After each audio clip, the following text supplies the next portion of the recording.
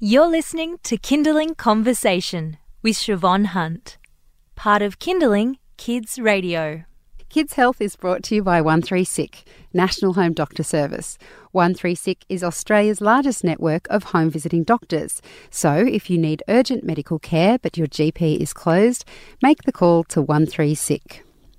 When I was growing up, the flu was just a bad version of a cold. And that's kind of right, but there's so much more to it than that, especially when we're talking about young children.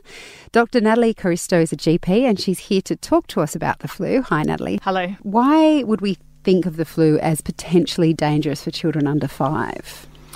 The flu is caused by a virus called influenza, of which there are a number of strains, and this causes a much more severe illness compared to the common cold. In children under the age of 5, and particularly under the age of 2, their immune systems aren't quite as strong as in adults in being able to fight against this. And so therefore, they're more likely to come down with complications such as pneumonia, severe ear infections, as well as things like dehydration. And I remember my daughter last year getting the flu right before we were going to give her the flu shot. And it convinced me even more to get it because she didn't have any other complications, but boy, was she sick. And seeing a small child like that go down so quickly, it's frightening. Absolutely. And, having had the flu myself and feeling pretty terrible for 5 to 7 days, I can imagine that as a child, firstly, they don't know what's going on and you can't explain to them what's going on. But their bodies are so much smaller and just have so much less defence mechanisms than we do as adults. So it's can be very scary for parents to watch their kids go through such an illness. So what can we do to protect them from influenza? So the flu vaccine is available for all children over the age of 6 months, and it's recommended that children receive a flu shot every year, particularly those with other medical conditions such as asthma. Around the home, though, it's important to keep your children away from anyone who is sick, which is not always easy, but particularly visitors coming to the house, it's often important to, identify anyone that's sick and just request perhaps they come on another day. And also if there is someone who becomes sick within the household, lots of hand washing of benches where there's lots of touching, and just keeping anyone who may be sick away from the children. Is there medication available to treat flu symptoms with children? I always assumed there was nothing you could do.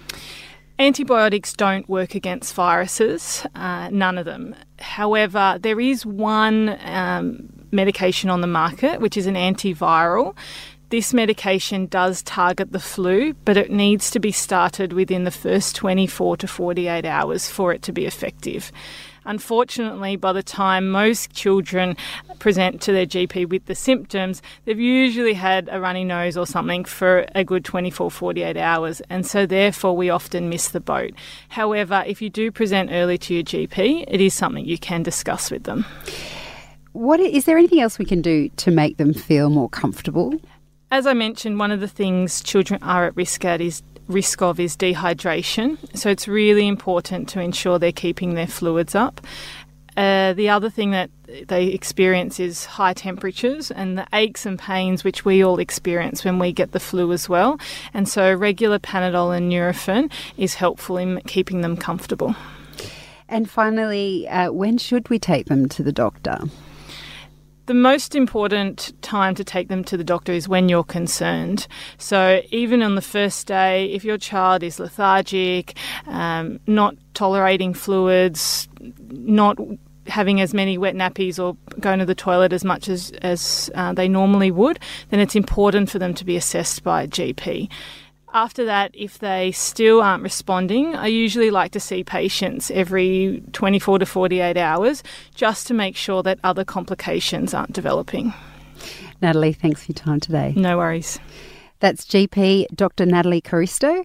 Kids Health is brought to you by 1-3-SICK, National Home Doctor Service. If you or a loved one needs urgent medical care but your GP is closed, make the call to 1-3-SICK. That's 137425 for a bulk billed after hours doctor home visit. You've been listening to a Kindling Conversation podcast.